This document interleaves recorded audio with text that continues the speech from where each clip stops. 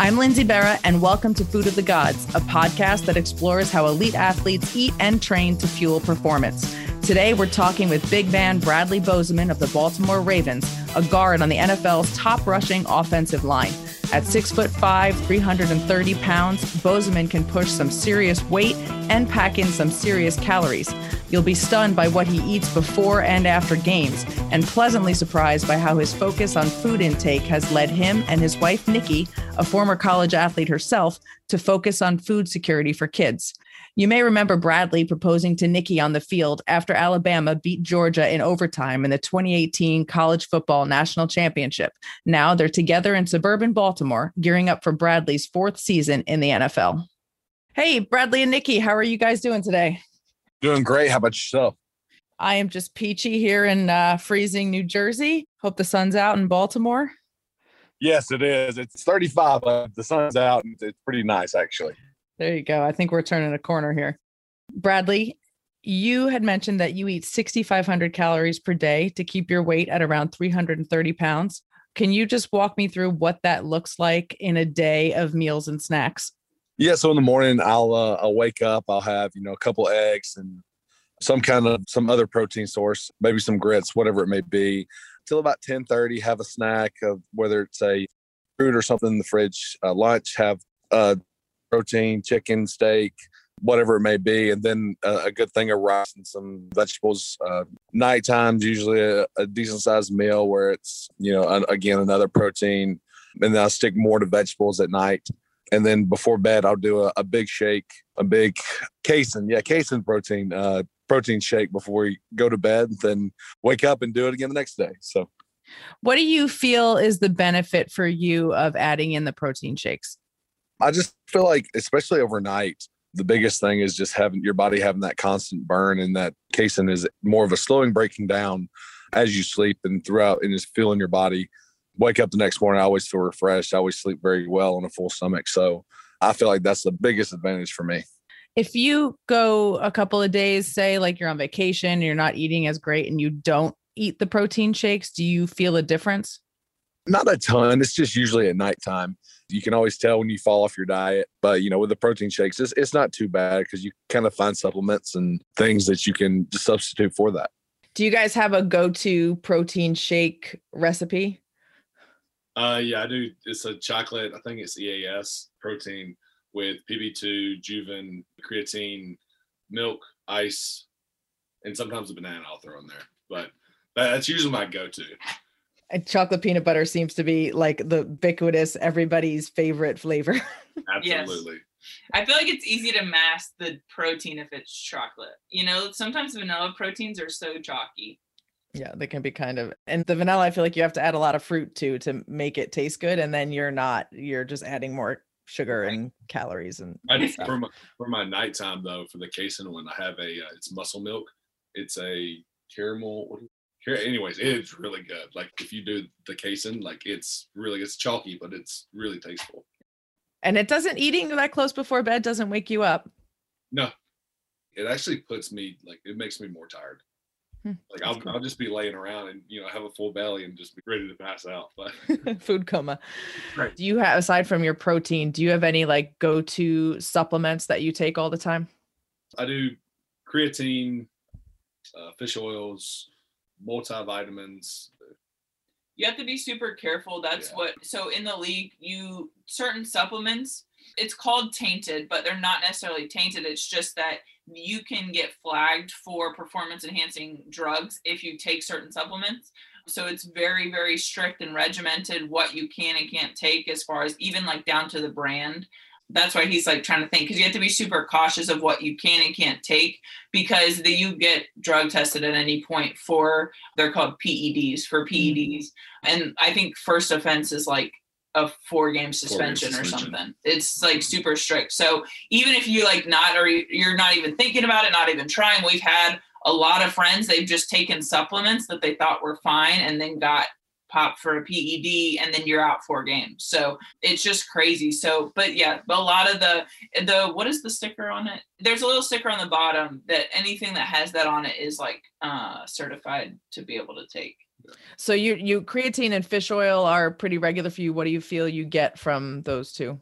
The creatine is just that more endurance based. I mean, I feel like I have more endurance when I'm taking it. I feel like there's just more left in your tank. And then the fish oils is more of a joint based lubricant. There it goes. For me, that I feel like helps me a lot. So you guys traveled around the country in an RV for a while, and now you're in a house. Have your eating habits changed at all since you went from RV kitchen to house kitchen? Absolutely. You know, the RV kitchen, we brought in a Breville like convection oven into the RV kitchen, which made it a lot easier, but it's still tough because you're in such tight quarters. I mean, you have 7 foot by 4 foot of a kitchen. Not even that really. Yeah. It's probably smaller than that. And you can't cook together. You can't clean together. It makes it really tough in RV. So once we moved into the house, the cooking and eating habits got a lot better. So it was really good. And it was kind of the back end of the season. Usually in the back end, we kind of fall off the wagon a little bit. We go out to eat more. You know, we don't eat as healthy as we should during the holidays. I'm tired. He's tired. And so, you know, when we came into the house, it was January.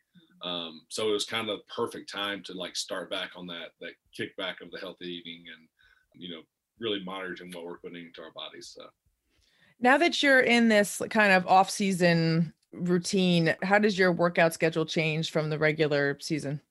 So before we were, when we end the season, we kind of take a break off because it's such a long and grueling season that your body needs a little time to recover. So we visit, we went and saw her family, saw my family. Didn't get to see them this year because of COVID, but got to go down there and spend about 2 weeks with them. And then, so we're back now and we're kind of starting our workouts back and getting back on the wagon, starting to really, dive into it, our healthy eating and things like that. And my workouts for the first couple weeks are kind of, body weight, movement based, but nothing really super enduring. And I'll throw some cardio in there on her bike or the rower or whatever it may be. And then we'll kind of, after about 3 or 4 weeks, I'll kind of jump up and get back into the heavy lifting and all the squats and all the benching and all the just heavy weight based of it. But yeah, and then once OTAs start, then we're back into the full swing of it again in April. When you say you take 4 weeks off to let your body heal, is that 4 weeks of absolutely nothing?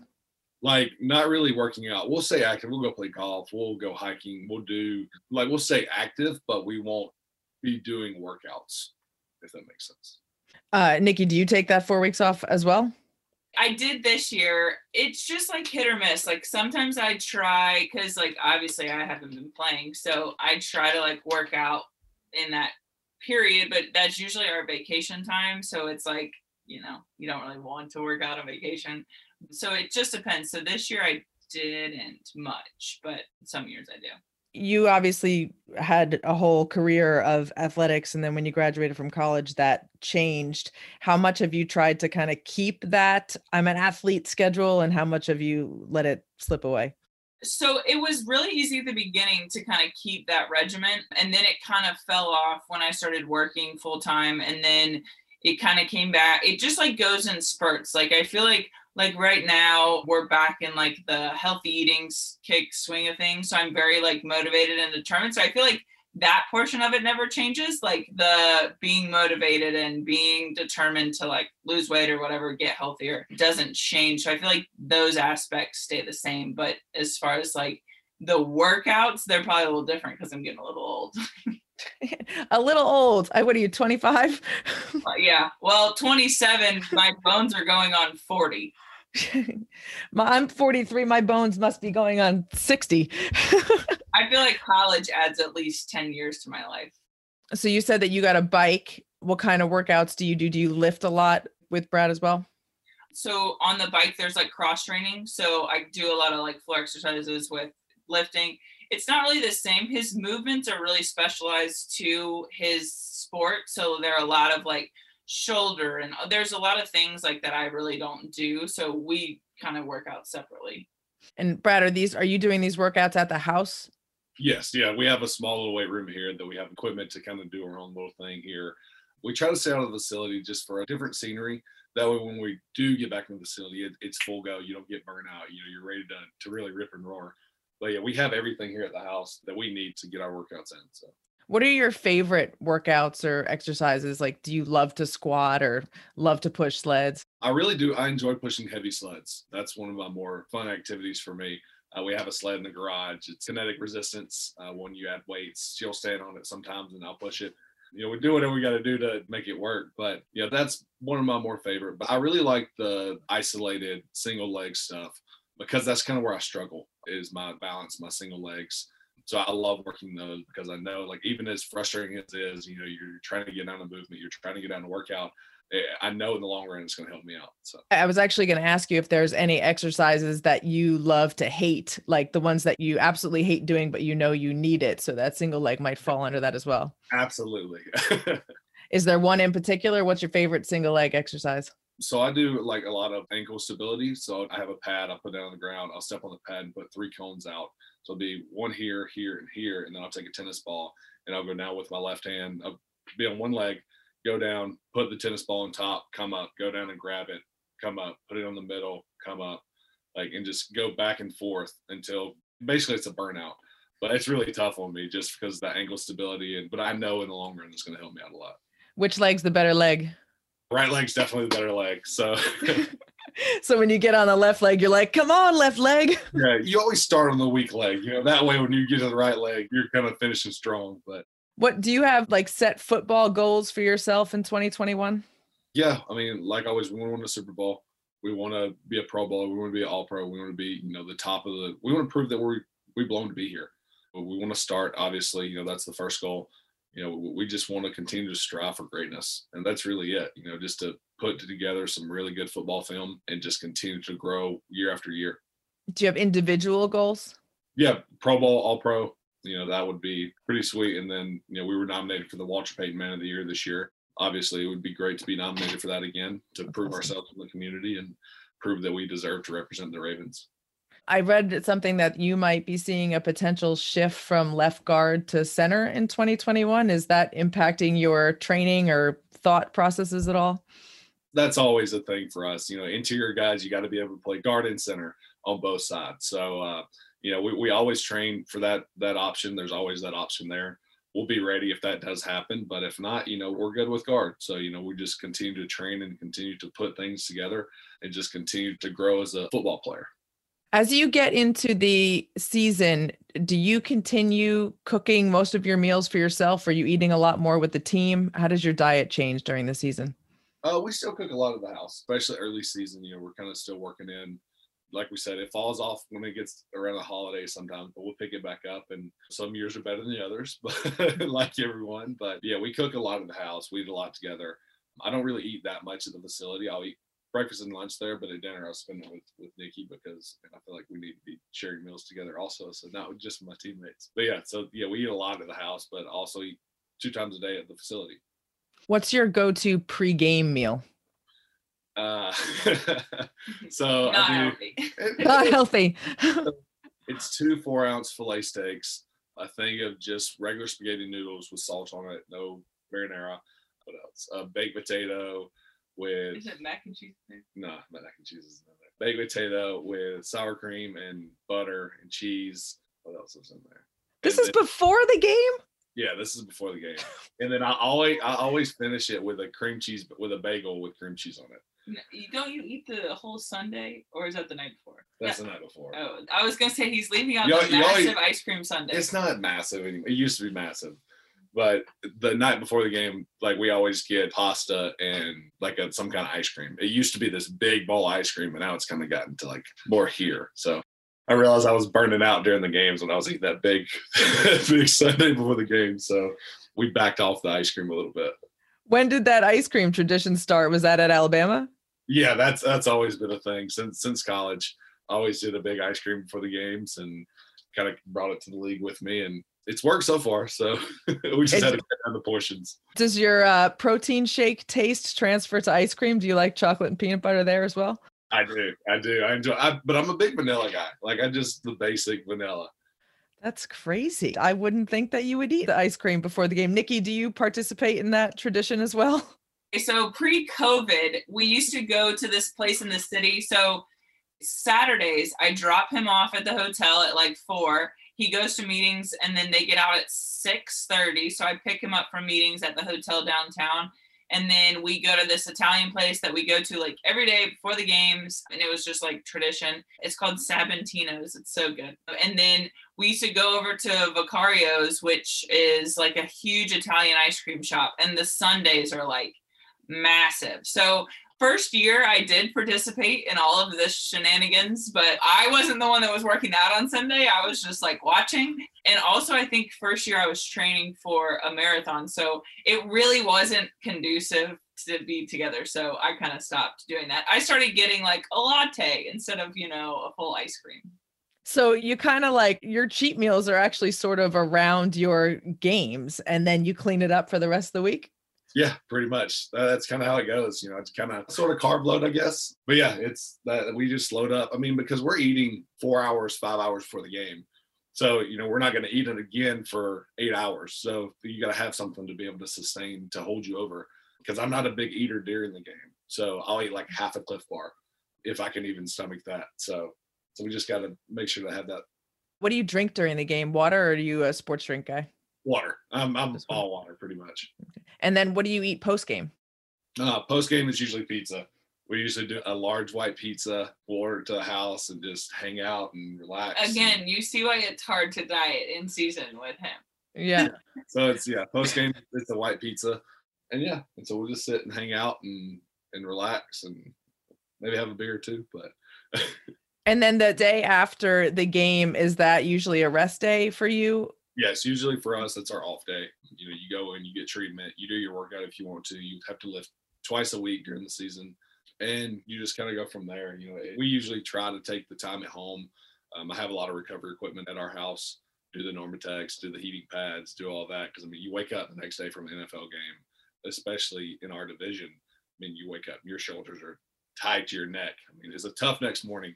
The next day just to try to get back and get loosened back out, do a massage. You mentioned using the Normatec for recovery. Can you explain to listeners what the Normatec is, how you use it, and what it does for you? Yeah, so the Normatec is just basically a flushing machine. So you have these big legs that go on. It's connected to a pump that pumps the legs up in sections, and it pushes the lactic acid out of your legs. It gives you a real good flush. They have them for your shoulders, your arms, wherever you really name it. But I love them for a good little flush, throughout the week. In the season, I'll do them every night for the most part. But, it's just a good way to try to get your legs back up on you pretty quickly. So you're using the boots more than the sleeves? Yes, I use the boots more than anything. And is it the kind of thing where you put them on for 30 minutes and watch a television show? Yeah, I put them on for an hour while I'm just relaxing at the house. So like I said, I was internet stalking you guys a little bit, and I read that you took down a 72-ounce steak at the Big Texan Steak Ranch in Amarillo, which is, I guess, a thing. And then you have the T-shirt to prove it. So can you tell me that story? Yeah, so we were going cross country with our nonprofit, the Bradley and Nikki Bozeman Foundation, and we were going through Amarillo, and we call into a local radio show here in Baltimore on a regular basis. And so we had called in, checking in, talking about our tour, how it's been going, and they're like, "You're going through Amarillo, you got to do the steak challenge. You have to do it." It's like, fine, I'll do it. I can't back down from a challenge. So we walk in, sit down. It's like, I think I'm going to try the steak challenge. He goes, "All right." So he walked me up on the stage, and it's a 4-foot elevated stage. It's a picnic table looking in front of the grill. It's a big open grill where you go in. There's a camera feed for a live camera feed. And so they set me up right beside the grill. So it is so hot back there. They give you a pink cup. They get up there and shout. It's like, he wants to try the Big Texan. Let's see if we can do it. Cheer him on. Da da da da. So we bring up the steak. And the steak is literally this big. It's as wide as my chest. And it's about 2.5, 3 inches thick. So you sit down, you have 1 hour to eat it. It's that, a baked potato, 3 fried shrimp, a salad, in a roll. And you have to eat it all in under an hour. So you just kind of start going at it. And I started off with a tactic of taking big chunks. So I was just pushing it down. Then I got probably a quarter way through the steak, oh, that's not going to work. I would start cutting, and they gave you a bowl of steak sauce about that big. So I was just dunking the steak sauce, just going. I got to a point where I was like, "Ooh, this is a lot." So I just started cutting really, really small slivers of the steak. I would cut, and eat a little bit, and then cut and eat. And it got to a point where the steak sauce was nauseating. So I got Nikki to go and get me some honey from the back. And so I started using honey to kind of change it up to eat it. And she came over, she's filming, she's doing her Instagram lives and, for our foundation. And I look up and I know I'm ghost white. I am about to I was like, get the camera off of me, because I was about to blow chunks. Like, it was about to be bad. I was like, turn the camera off. And she's like, you're done? I'm like, no, but turn the camera off, because if I puke right here, I do not want it on camera. And so finally get through it. It took me 47 minutes to complete it. And it was the toughest food challenge I've ever done, for sure. So when you finish this, are you like proud of yourself, or are you like, man, that was a bad idea? I was proud of myself. That's for dessert. He's like, get some peach cobbler. Carrot cake. Carrot cake. Carrot cake. I'm like, you're crazy. So, Did you rest between? Like 15 minutes. Oh my goodness. So before that, what was the best food challenge you'd done before that? So back home, they had like this. They used to. The restaurant closed down now. But because he ate him out of business. Yeah, they had this big. It was a grilled cheese. It was a grilled cheese on the bottom, 2 patties, 4 pieces of bacon, lettuce, tomato, another grilled cheese, and then do the same thing on the top side. So it was this big sandwich like this, and that was. I watched my friends do the saltine challenge, and I'm like, like, oh my God, I don't know how you do this, but it's just totally crazy. So you're saying before that your favorite cheat meal is a pasta. You have a go-to pasta that you're always up for? This kind of pasta in general. I love pasta. A place that Nikki was talking about, Savantino's, they have a gnocchi. They have the best gnocchi I've ever had. So go down there and get baked gnocchi with do Alfredo or marinara, and then add meatballs to it. And it is unreal. You guys are from Alabama. You don't eat the Southern food. Not really. I mean, his mom cooks so good. It's like hard to do that, unless like he's cooking, it's hard to like replicate that. So we just kind of don't touch it. We'll invite friends over every now and then, give them a little taste. And we'll do like fried pork chops or chicken or cube steak or whatever it is, and collards and corn and green beans, squash and onions. I mean, we'll throw down on some Southern food, but for the most part, we love pasta. So you guys, did you grow up eating all that Southern food? I did. I mean, there was many Sundays I laid stretched out on the kitchen floor, being so full from eating mom's cooking. But yeah, that's how I grew up. So when you got into college, did they ever address your diet and tell you that you needed to start eating healthier, or did it not matter because you were alignment, it was okay to be big? Well, I already kind of knew coming in. We had a nutritionist at Alabama, and I knew what I needed to eat. I knew I couldn't eat that all the time. And, I knew I had to diet. I knew I had to regulate what I took in and, where my weight was and so on and so forth. But yeah, they do a good job at Alabama getting you on the right supplements, getting you down the right track. And as long as they can see that you're trying to manage your weight, they kind of stay hands off. But as soon as they figure out it's like, okay, this guy has a problem, or he has no self-control or whatever it is, that's when they'll step in like, okay, this is what you're eating. You're mandatory. We're overwatching for breakfast, lunch, and dinner. So, I mean, they'll take it that far if they need to, but for the most part, it's on the player.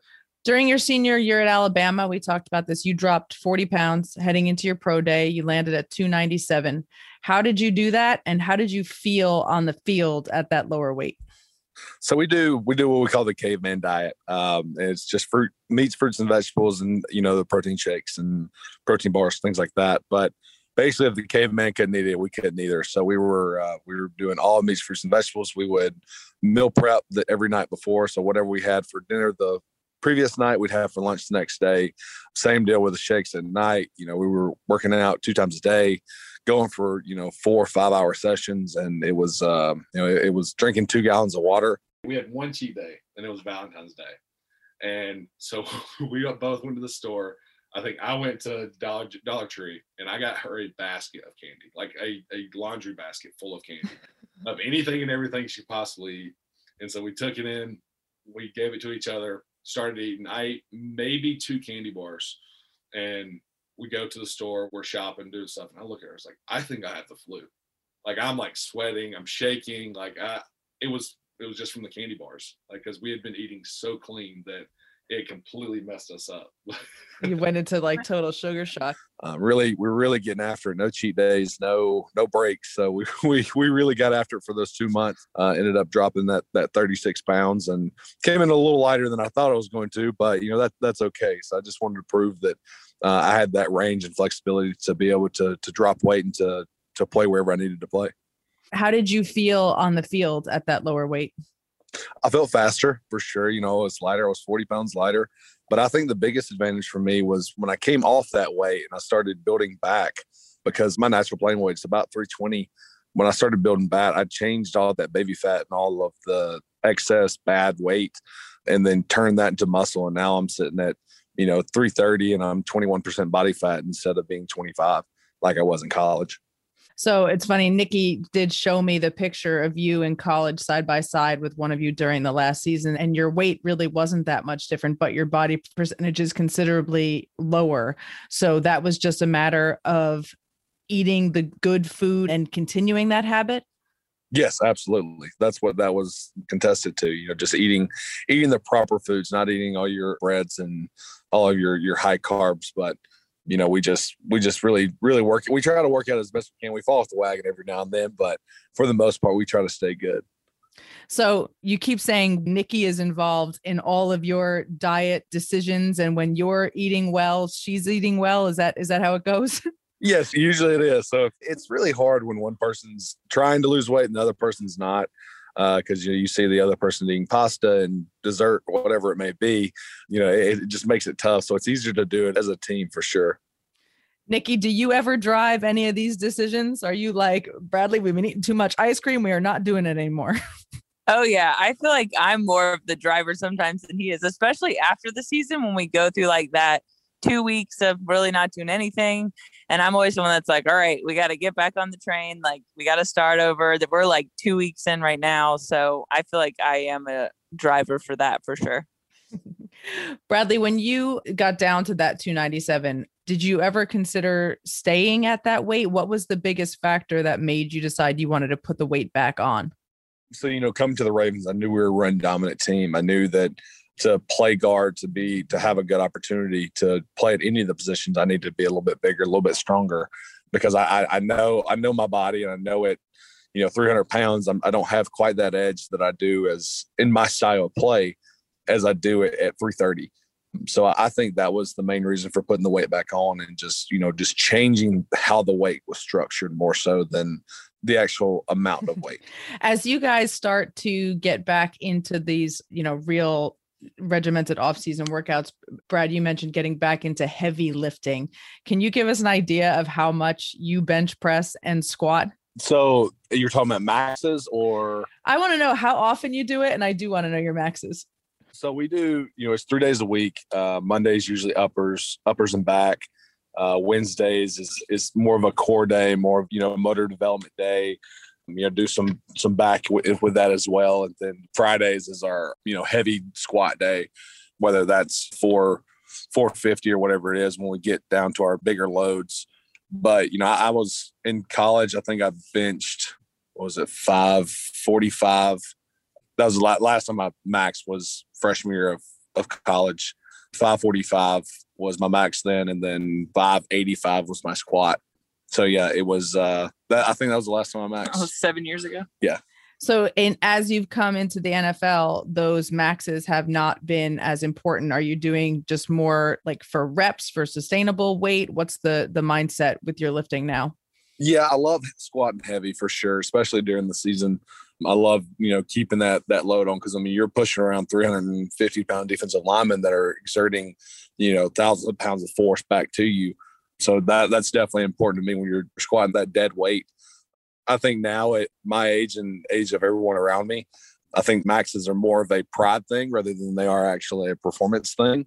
It's cool to, bench 545 pounds, but if I tear my pec in the process, what did I really accomplish? So, it's just about maintaining that strong physical, muscles and technique. So, Nikki, what was it like for you getting to college? Did you grow up eating the Southern food and stuff in Alabama as well?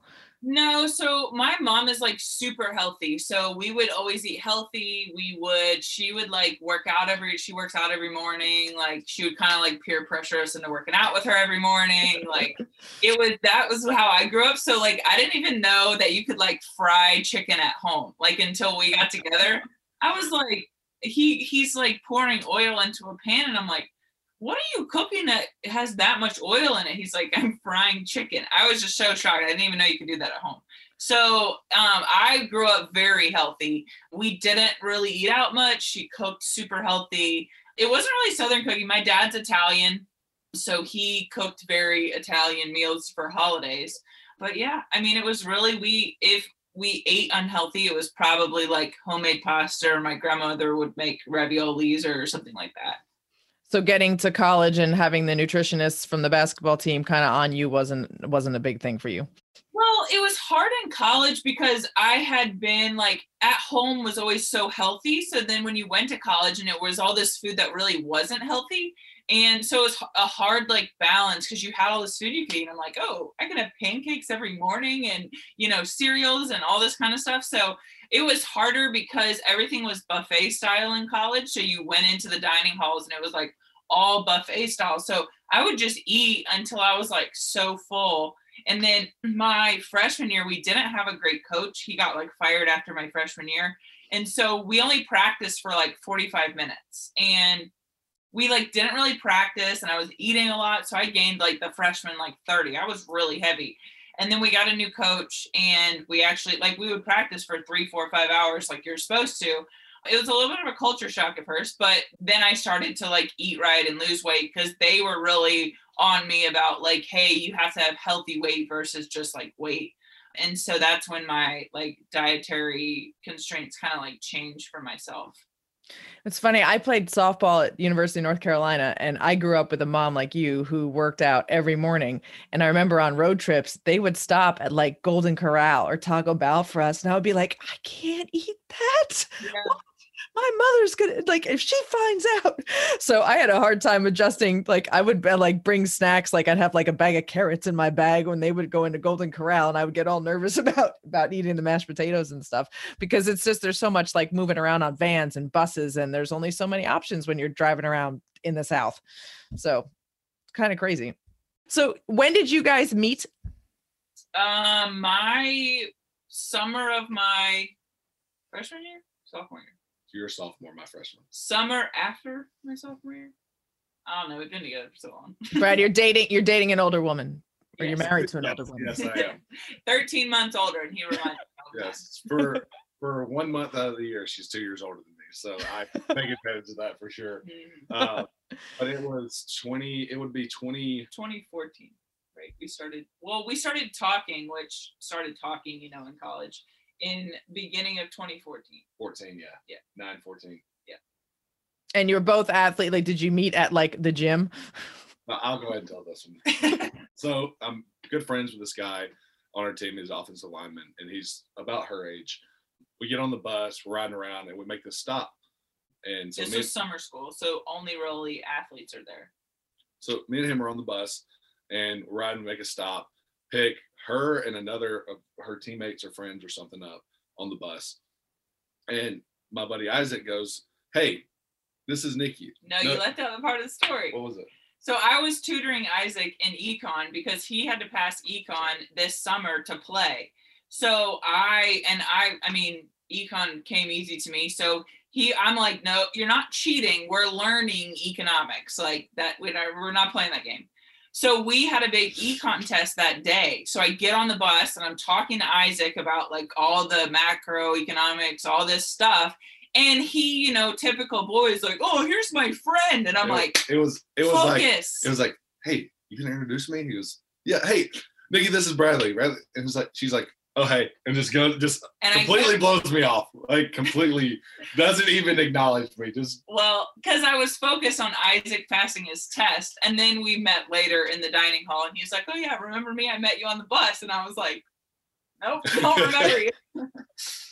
But then we hit it off and then we went from there. Can you just talk me through a little bit what made you guys start your foundation? Yeah, you want to go? Yeah, I'll go. So originally we were asked to come to this, or we were asked to do a video for this little girl. Because of her race, she was being bullied. She was smart, she was athletic, she was beautiful. And the only reason she was being picked on was because of her race. So we were asked to do a video. So the school is just right down the road. Why don't we just come and talk to the girl and the kids that are bullying? It's like, we'll sit down, we'll have a conversation. And so we get there and the principal's like, well, hey, we made a whole school assembly for you guys to talk. And if you'd have known me at the time, I'm not a public speaker, like the typical, like sweaty hands, like stumbling over my words, the whole 9 yards. But Nikki, on the other hand, is like, oh yeah, sure, would love to do that. So she's looking at me like, you'll be fine. Like, we're going to go in there, we're going to talk. So we get in there and the emotions started rolling. Just the kids opened up to us.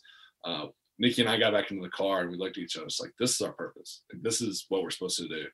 So in the month of April, we hit 26 schools in that month, talking before the draft, talking about bullying. And from there, we stand into what we do here. We did our cross-country trip. We started in Maryland, went down to Georgia, Alabama, across Texas to California, and then back over across to Maryland. Talked to over 10,000 students. And to date, we've talked to over 100,000 kids about bullying through our journey. But when we got back, COVID obviously shut us down right at the tail end. And from there, we were getting messages from kids saying, school was the only place I had food. School was where I was getting all of my food from. This is the only meals that we get. And so we switched to food insecurity. And over the last 4 months, we've done 1.2 million meals in those last 4 months. And it's been incredible to be able to really impact people's lives. In Maryland, or in Baltimore, the food insecurity rate is 24% and the national average is 10.5. And so, we're double plus the food insecurity rate, and to be able to try and help take that number down to really fight food insecurity, where mom doesn't have to worry about, well, do I put food on the table or do I pay my power bills? Now we take that off the table and, they have another set place where their food is coming from, and they know that there's going to be food on the table at the end of the day. As someone who eats, as we were saying, 6,500 calories a day, where you're eating breakfast, a snack, lunch, a snack, dinner, a snack, a shake before bed, like how much of like a shocking sort of reality check is it to you that some of these kids are not even getting one meal a day? It is, absolutely. It's crazy. I was actually thinking about that the other day. It's like thinking about how much we intake, and we're the richest country in the world. And we have people that can't even afford one meal. It's just disheartening. And, that's what we're here to try to help. We're trying to improve that and try to start branching out and broadening our reach. And so we're just trying to help in any way we can. I also read on the internet that, Bradley, you were bullied for being short and fat, and Nikki, you were bullied for being tall. Is this true? Opposites. What do you tell the kids? So I told the kids when we first start, it was like, when I was your guys' age, I like Augustus Gloop from Charlie and the Chocolate Factory. And, I was a complete teddy bear. I was big. In sixth grade, I was 6 foot tall, 260 pounds. And, I was big. I was a teddy bear. I didn't play football, or I played football at the time, but it wasn't like a social status at that time. And I was lucky enough to be able to get into middle school and high school and kind of turn into the football player and kind of grow out of that pretty quickly. But people took advantage of that when I wasn't, because I was a teddy bear. Like, I didn't pick fights with anyone. I didn't fight anyone. I didn't have an aggressive bone in my body. But then I turned to football, and football helped me kind of deal with all that. And then it also turned into a status for me at the same time. So I was lucky enough to be able to grow out of that really quickly, when some of these kids don't have that luxury and opportunity. And Nikki, you were tall? Yeah, I was like 5'10" almost in like the 5th grade. So I was just like so tall, and I wore like a size 11 shoe. So, finding clothes and shoes to fit a 5th grader that is really the size of bigger than like the average woman was super difficult. So I, got picked on for all my clothes, shoes, height, obviously. So, yeah. And we just tell the kids, our real authentic stories and what happened to us, and like kind of ways to cope, and also ways to like train yourself now to kind of be able to overcome that later. So a lot of like techniques and theories and all this stuff that we do in our own life now that has kind of helped us get through it. It's amazing how much people can find to pick on people for, but the things that you guys were picked on, your height made you a successful Division I college basketball player, and your size made you an NFL offensive lineman. It's like sometimes you got to say to these kids, man, you don't know what you're talking about. Right. Absolutely. And that's what we tell the kids all the time. We're like, you see the end product now. Like, you see that I made it to college and was all-time starting leader in the top whatever 5, and you see him in the NFL, starting, and it looks all easy now, but like, people don't see the road it took to get here. They don't see all the times that we were picked on the bus, or all the times I stayed till the gym at 2 a.m. because I wasn't invited to a party because they specifically didn't want to invite me. So just those things that we tell the kids, like, people won't see your story behind the curtains, but they'll see your outcome. They'll see how you strive to be better and to use your quote unquote things people pick on as a strength. So a lot of that has been stuff that we've been advocating to the kids. Nikki, you had mentioned that when you talk with kids about bullying, you share with them some techniques they can use to help overcome the bullying. Can you talk a little bit about some of those? Yeah. So in our assemblies, we just give kids like advice. We talk about our personal experiences. We talk about some things to help them. We talk about finding something that you love, whether it's playing a sport, whether it's exercising, whether it's playing an instrument, cooking, songwriting, whatever that may be. Find what you love to do and, take 15 to 20 minutes every day to do it. And then when things are hard, when you get a bad grade or when social media is tough, you do those things. And so you do what you love.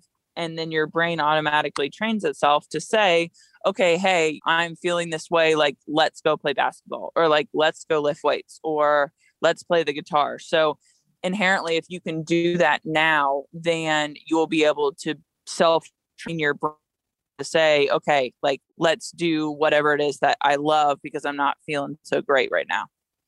That's cool. And the kids are receptive to this? Yeah, they are. We've had emails of kids that have said we've been doing this about 4 years now. So there's kids that are actually on the other side of the hardships, which is really cool to see because they've kind of overcome it through things that we've been able to help them with. So, so it's been really cool. When you are doing the food insecurity stuff, what kind of stuff are you giving the kids to eat? Do you talk to them about healthy eating, or is it more just about getting them a meal? Yeah, so we actually have full prepackaged boxes. So they come with like gallons of milk and eggs and produce and bread and peanut butter and jelly and Nutri-Grain bars and all this stuff that they would basically need for a week's worth of food. Wow. So it feeds a family of 4, 3 meals a day for a week. And so they drive through and they pop their trunk. We load their trunk with all their food and we close the trunk and then they drive off. So it's COVID safe. It's, we package all the meals in a distribution area. So that's how we've been able to serve so many people so quickly. And is it actually you guys physically doing that? How do you have a big staff? Yeah, so we have a staff that helps because to pack, so we do 400 family boxes a week. So to pack 400 family boxes, it takes like 9 to 10 hours just to pack the boxes, not to put the labels on, not to put the boxes together. So yeah, we have a crew that helps us do all that. A lot of volunteers helping that kind of process go along. His agents for football are very heavy with helping us in the community. And that's why we've just been so obsessed with them over the years, is because, as you've probably been aware of, a lot of agents in professional athletes, they just sign your contract and then they leave. They're just, they're there to help you get through the legalities of everything and then they're gone. So ours are so different because they're there every day. I talk to them every day. We go through the logistics of box packing and food distribution, and they help us get grants for things. So they've been so instrumental in our success, on and off the field. And on those days that you give out the food, you guys are present for that? So we weren't allowed to be present during the season. So we had a ban. We weren't allowed to go to restaurants. We weren't allowed to go to anything because of COVID, obviously. But prior to that, we made as many as we could. And then we have one next Tuesday that we'll obviously be at. So yeah, if we're allowed to go and able to go, we're always there. I was going to say, it's got to be pretty satisfying putting that box in somebody's trunk. It is. And just getting you don't really get to talk to them because we don't really interact with people because of COVID, but just the thank yous you see through the windows, the kids that are so excited sitting in the back seat, just handing them a box of Nutri-Grain bars, and they're just like so excited. So it's all that little interaction that, you don't realize how much you miss until you don't have it. Like I was saying, again, to have to eat 6,500 calories as such a big dude and have such a good and healthy relationship with food. And then to find out that there's so many people that just can't, that's got to be pretty sobering. How can the general public find your foundation on the internet and on social media? Yeah. So the name of the foundation is the Bradley and Nikki Bozeman Foundation. Our website is bozemancharity.com. And you'll find everything you need to know on the website. And then if you search the Bradley and Nikki Bozeman Foundation, all the social medias will come up. So those are two great ways to keep in touch. If you have questions, we have a contact us, which comes to Bradley and I, and just kind of see everything that we have going on and just kind of keeping up with us. All right. I really appreciate it. Awesome. Thank you. Thank you guys so much. Yep. Absolutely. All right. Bye-bye, Bradley.